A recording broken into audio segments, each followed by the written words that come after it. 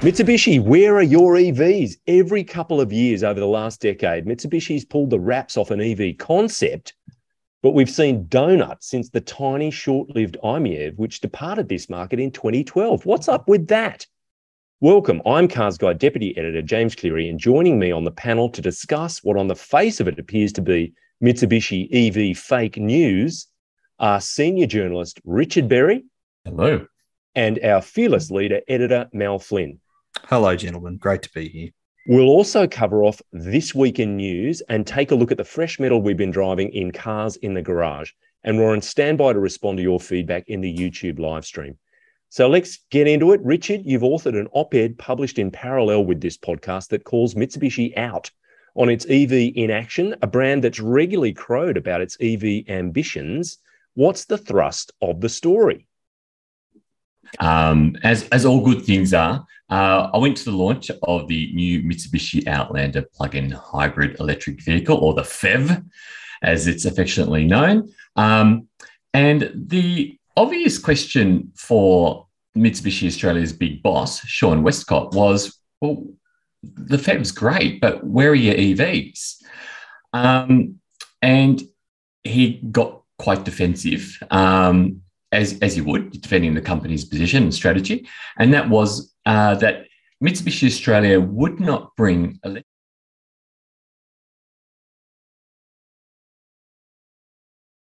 renewable and green. Yep.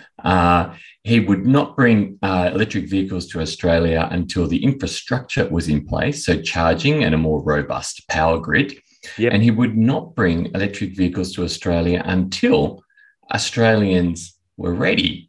And my argument in my op-ed this week was, look, Australian consumers are more than ready. Ioniq 5 sold out in a couple of hours. EV6 is sold out for 2 years in advance.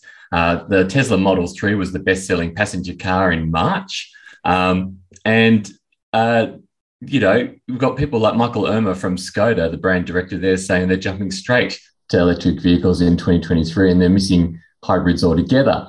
I think Australian consumers are absolutely ready. My argument about infrastructure, humans aren't very good at planning ahead. You only have to look at the national broadband network to see what happens when somebody like a government and private enterprise get together and they try to plan. That was a complete I think the word is schmozzle. Schmozzle is the official word. Official for that. term. Yep. Human beings are very good at breaking things and fixing them, and that's been the key to our existence as a top-line predator on the planet. We're very good at fixing things that are broken. We're very good at handling emergencies. We're not very good at planning in advance. Well, I wonder, Mal. On the face of that, it seems like on the one hand, playing the long game, making sure that you're ready to give customers what they want and so they have a good experience. But the flip side is the cynic might say, oh, you're just sitting on your hands while everyone else is doing the heavy lifting, and getting the infrastructure in. What do you make of that? I think Richard made a great point in his story that, when was the last time you saw a business reluctant to make money? Yeah. And on the topic of, waiting until Australia produces green energy, how on earth does he sleep at night, selling the plug-in hybrid EV Outlander that he was launching when he made that comment? Yes. Which, like, the whole purpose of that is so you can live the EV life and have combustion engine when you need to travel a long distance. No doubt there's a certain irony there. You're absolutely right. Touch of irony, yeah. Yeah, and, look, I support what he says, but I agree, Richard. I think there's more to it.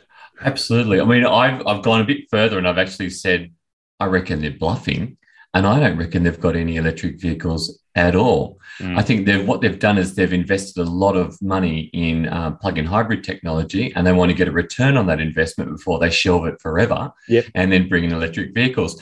And Sean Westcott was quick to point out that we've got the Nissan Renault Mitsubishi alliance. And he pointed out that it's just like going into a filing cabinet. Richard, we can pick any platform we want and produce a Mitsubishi electric vehicle off the back of that platform. I don't disagree. I'm sure the alliance provides a lot of technology sharing, but even the alliance came out recently and said they're going to have 35 vehicles, but not until 2030. So I think sort of a Mazda kind of way, They spent a lot of time developing technology, but not electric vehicle technology. And now they're playing catch up really quickly. Yeah, well, we should also... Yeah, sorry, Mel, go ahead. I was just going to say, we should also acknowledge that Mitsubishi over the last decade has struggled to have any cars in its, lineup. In that, currently just on the website now, they've got Triton, Pajero Sport, Outlander, Eclipse Cross, ASX. Yeah. Jump over to the Toyota website and you'll see, 3 or 4 times that much in a model lineup at the moment. Yeah. And the ASX has been around since, is it 2010? It's long in the tooth. It is long in the tooth. It's at least a decade old. With some facelifting here and there. Just acknowledging I think Jesus drove one at one point. Really? That's a matter of opinion. The first generation. It's more the Middle East market. But, yeah. That's right. All right. Now, but I think in the context of that comment, Mal, it's interesting and worth pointing out that every couple of years from 2013 up to 2017, which coincidentally or not is the time at which Mitsubishi joined the Renault-Nissan alliance, Mitsubishi was out there putting EV concept cars into the world. And so 2013 was the CA Miev concept. And to quote Mitsubishi at that time, 2013, ever since it started R&D on electromobility back in 1966, today's Mitsubishi Motors Corporation always considered that electric vehicles should eventually become long-term core products, a view vindicated by recent concerns over global warming. And they also talked about a self-imposed objective of 20% of EV-based cars by 2020. And, well, lo and behold, here we are in 2022. So when that statement was made, that was before the alliance, though, wasn't it? It was, pre-alliance. Yeah. So... But that car back in 2013, nearly a decade ago, 300 kilometres of range. It had a 0.26 drag coefficient, 80 kilowatt motor, inverter and charger. It had it all going on. Yep. But rewind back another 4 years and they had a production vehicle, which from memory, I think it was the first to actually launch a full EV, the iMiev in Australia. That was 2009. It was the first in Australia. Mass-produced electric vehicle ever sold on the planet. And I think it came here in 2011. It had disappeared by 2012. It cost nearly 50 grand. That price didn't change. And it was little, 3.4 meters long. And here's the thing. If you see one on Australian roads, that's a rare car because three were registered in 2011, 81 in 2012, and it returned to zero in 2013. So 84 cars, if you see one, that's a rare car. But it's symbolic of Mitsubishi having made massive progress a long time ago, well ahead of everybody else. So they've gone from an absolute leader in this world to, we're not going to do it until it's okay. And Westcott, he actually points that out. He goes, people think we don't know how to produce one. He brought up the iMiev and said, look, we understand the technology. We've been able to do it for years and years and years. Don't think we have one because we don't know how to do it. I absolutely don't think that at all. They were the first to market with a mass-produced electric vehicle. Yeah. I just think that you've got Kia and you've got Hyundai who have just pressed the button and they're going and their timing is just much better than Mitsubishi's. I think Mitsubishi didn't expect the take-up to be at this rate.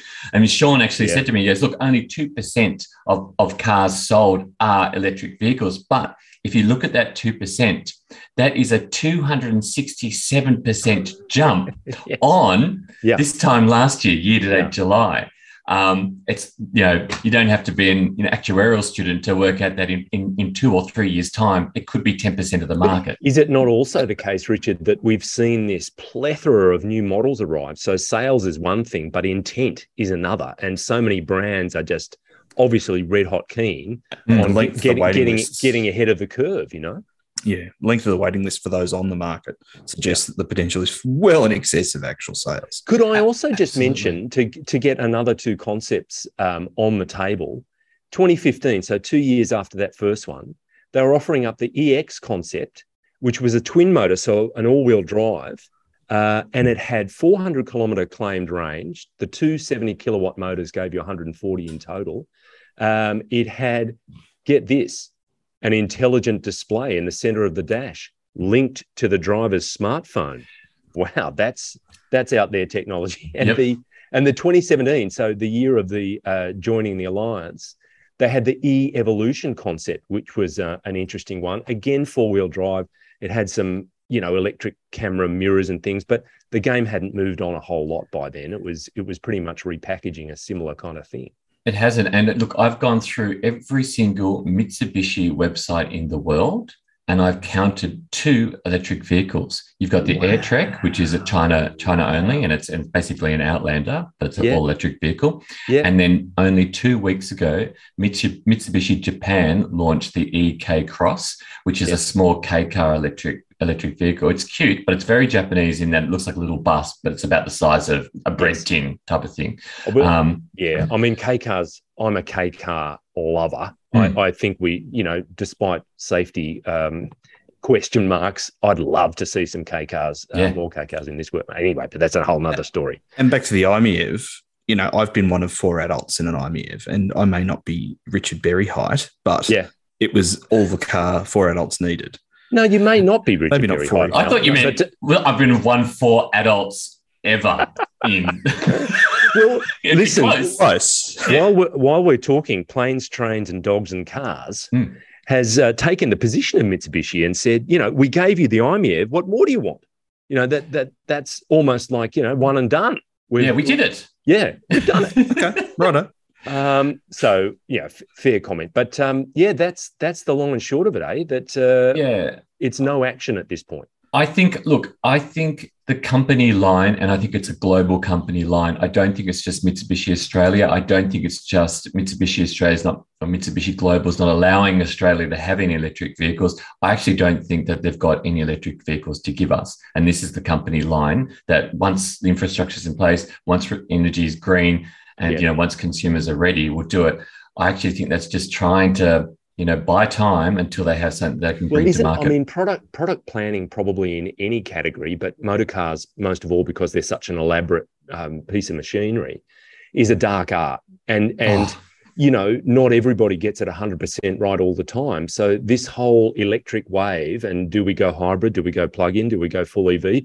People are approaching it in different ways. Do we go hydrogen? The ones with the deepest pockets can do all of it. And the ones that maybe don't have the ultimate funding have to make a plunge in one direction or another.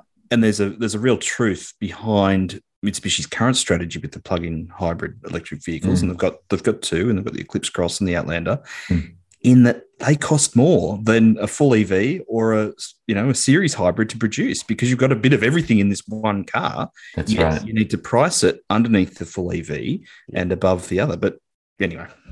Here's what's going to happen.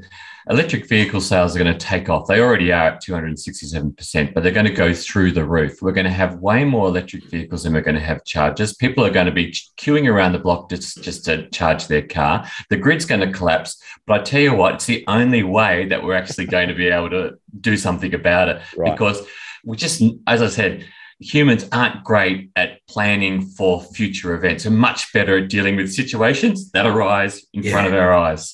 And there's a really important motivation behind the decision to buy an EV beyond environmental concerns, in that they are nice to drive. Yes. They are forgetting petrol prices. Refined. Yep. They are nice to drive and easy to drive. Easy. Well, the thing is, the three of us and our colleagues, we're in a position where we're a little bit ahead of that, in that we've been driving a lot of EVs lately, whereas people are possibly considering their next or the purchase after their current car as an EV. And I got to say, a lot of like recently, the BMW iX was just a really fantastic experience. Yeah. I love driving that thing, and I'm looking forward to the new models that we're about to see. The one hang up I've got is about performance and sports cars with electric. I'm not there yet. I'm not really feeling the love for an electric sports car. Drove the Taycan. Yeah, it's fast and all that, but fast doesn't mean engagement. And that's just a stumbling block for me so far. But I'm really loving the electric cars that we've been seeing recently. We're living in 2024, and it's pretty good, apart from Trump getting back in. Spoiler alert. Right. The Richard Berry time machine. All right. Richard's internet is really good. Really, let's take him into the future. All right. That's fantastic. Good discussion. And we'll see where Mitsubishi heads. We'll be watching with an eagle eye to see where they go with EVs in Australia, if anywhere, in the next little while. All right, with that, we will now move to the news desk this week in the news. And the idea is to give you a little taste of what's been clicking furiously on our site. And Richard, can I kick off with you? It's a story actually that you authored.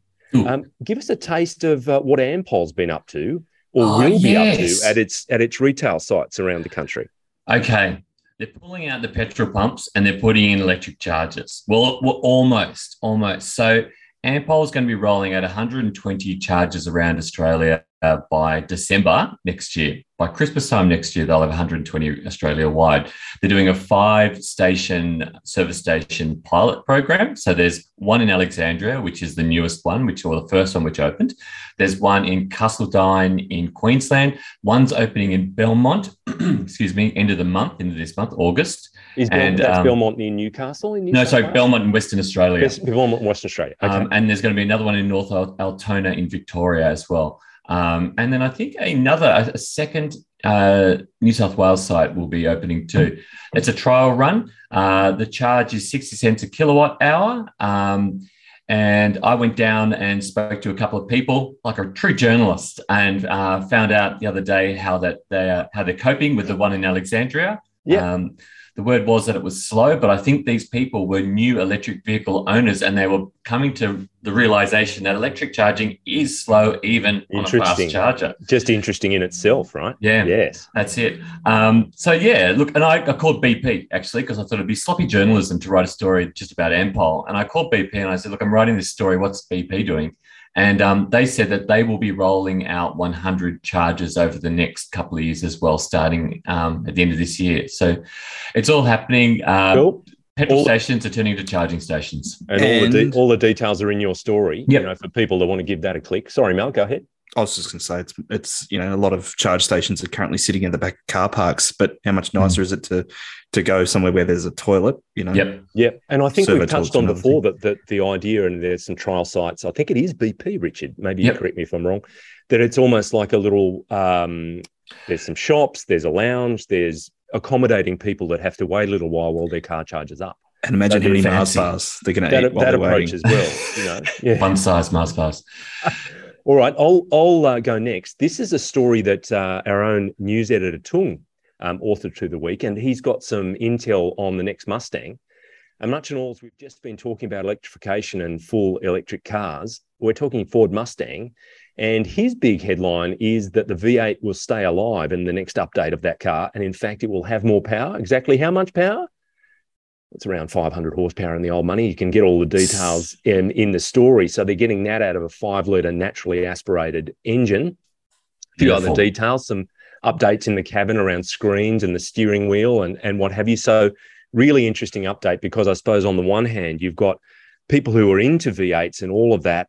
There's apprehension like, it's going to be an electric future. Well, for the time being, it looks like you'll be able to still purchase a grunty, naturally aspirated engine, rear-wheel drive, 6-speed manual. You can have your 10-speed auto as well. So all of that old school stuff at a reasonable price. At a reasonable price. So buy it before you can't. Like, seriously, I think there are lots of people who are thinking, is now the right time to buy an electric vehicle? I'd say no. Now is the right time to buy the biggest petrol engine vehicle you can get, because there'll be plenty of time to buy an EV later. Well, maybe it's the time to buy it, drain all the fluids, hermetically seal it, and set it aside for like half a decade.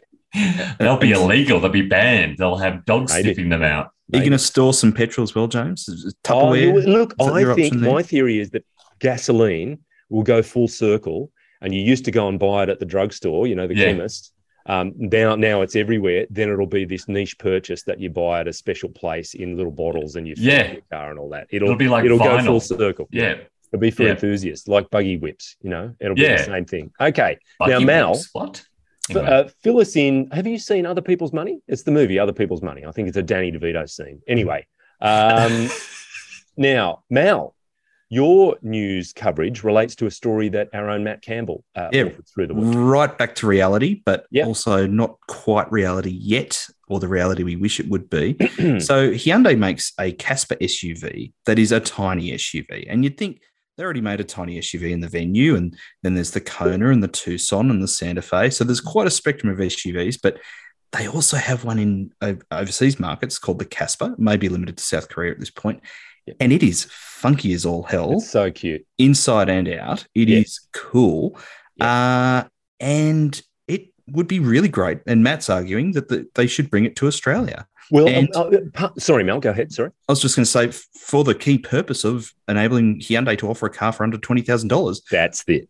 Which is really hard to find these days. Yeah. That's the thing, because, Hyundai, through force of circumstance, labour costs in the domestic market in their plants in Korea went up as standard of living went up. And they've kind of vacated that entry point to the market. So this could be an opportunity to get back in there. Yeah. It's cute. It's like a Venue, only it's just smaller, adorable. Yeah. Well, people on YouTube, you'll be able to see some pictures and others. The story's there on our site. So go and have a look at it. It's Matt's opinion. It's his pitch, I suppose, to Hyundai that we need it and they need it. And if you agree, please write to your local member, Matt Campbell, care of Cars Guide. Yes, the Honourable Matt Campbell. That's right. All right. Don't know about that. So with that, we will go to cars that are actually in our garage.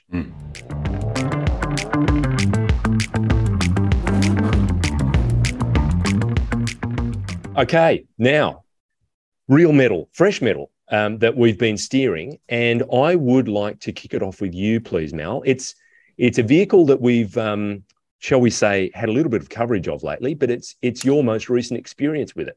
Yeah, finally, I've managed to drive the new Ranger, which is the launch of the year to date, and quite arguably the entire year. But particularly, I've driven it in the Wildtrak V6, guys. So finally, there's a V6 in the Ranger. The Wildtrak is the current top of the range until they launch the Raptor. So V6 diesel.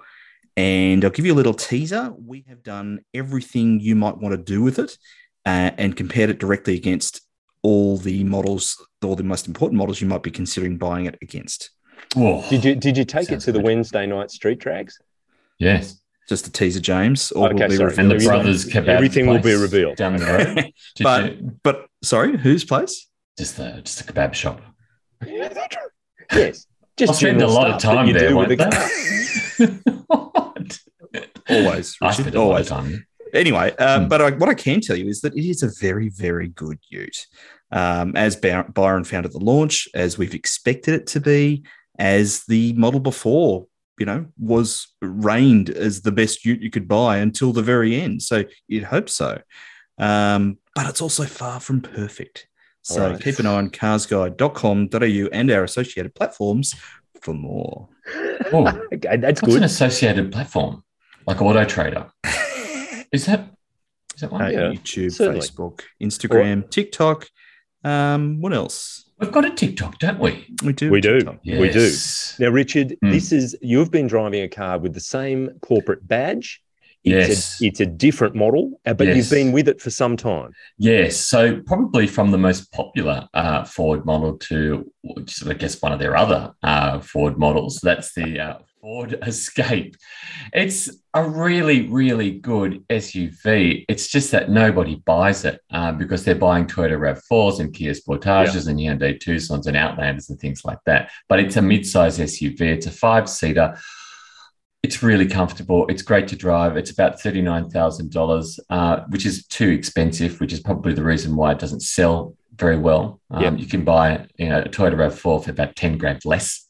Do you reckon it needs to be low 30s or at 30s? It needs to be 29,990.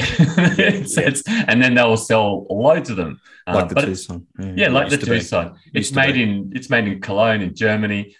It's well built. Things I don't like about it, it's got a dial for the shifter, but they don't do dials like Kia does dials. Kia just has park, reverse, and drive, so you can just fling it like that from reverse to drive. Whereas, you're rushing to park it, you mean? Yes, when you're rushing kid on the back seat. Yeah. But with Ford, they've got every gear on there. They've got park, drive, reverse, everything on there, and it's and you can get stuck on it. When you were mentioning that flicking from drive to reverse, Richard, I was imagining an old school rocker test where you just, pin it and just go reverse to drive. And you can do that, actually. That's some serious testing. I was visualizing Highway Patrol J-turns. Oh, yes. Yes, the other time you go reverse drive without looking, because you're flicking the wheel at the same time. Yeah. Scenery. Yeah, that's awesome. Right. So look, it's been good. It's a long-term test. The first installment of that is coming out in about a week's time. We'll be doing a video a little bit later on as well. But it's getting the full Berry family treatment like the Outlander did. So super. Yeah. All right, that's good. Berry family sounds sweet. It does. Now.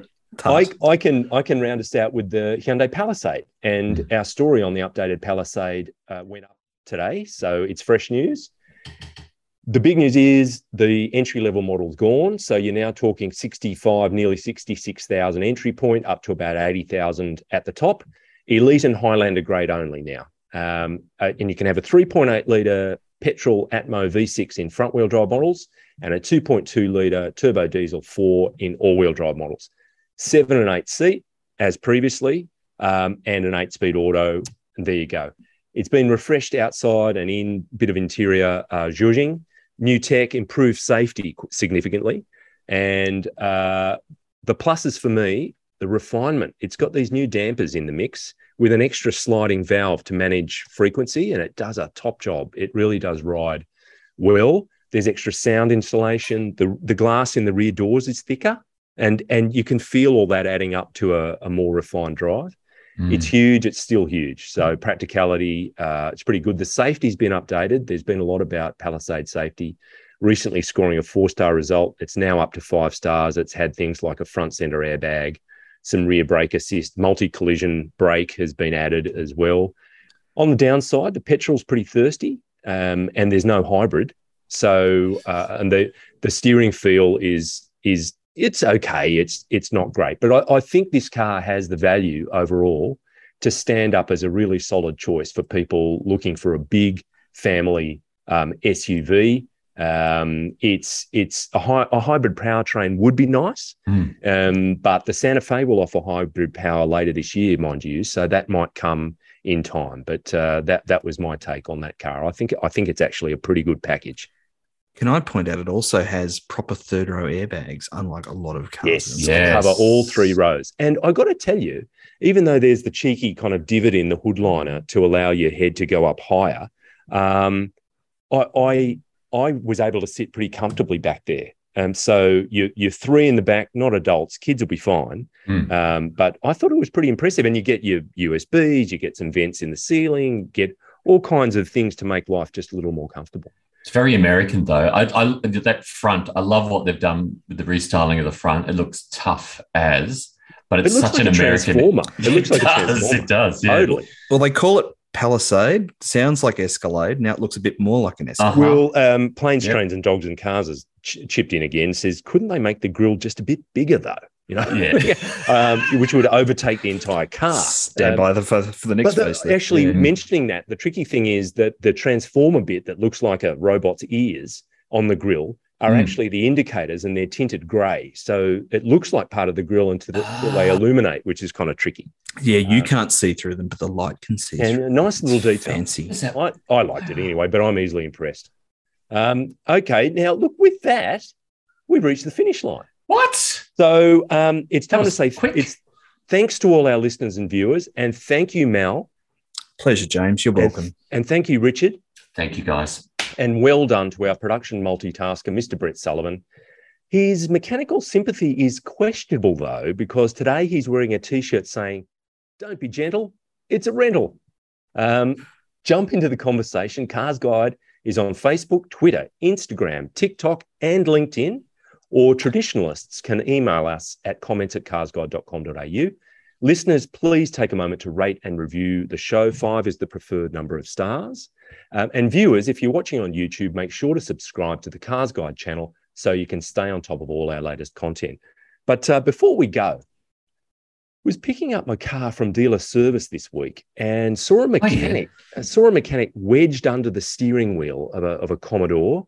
and it looked like he was trying to disassemble the entire lower part of the dash. What model Commodore was it? Oh, I think it was a VN, early one. Oh, yeah. Anyway, Yeah. asked the manager what ignition barrel issues. I asked the manager what was going Security. on, and he said the owner's toddler had managed to drop a bunch of coins down through the ventilation system, and he was trying to get them out.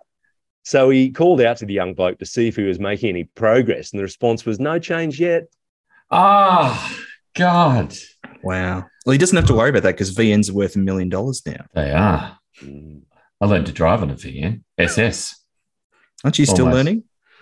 I am. I'm almost there. A couple more hours to go, and I got my P's. That's hard.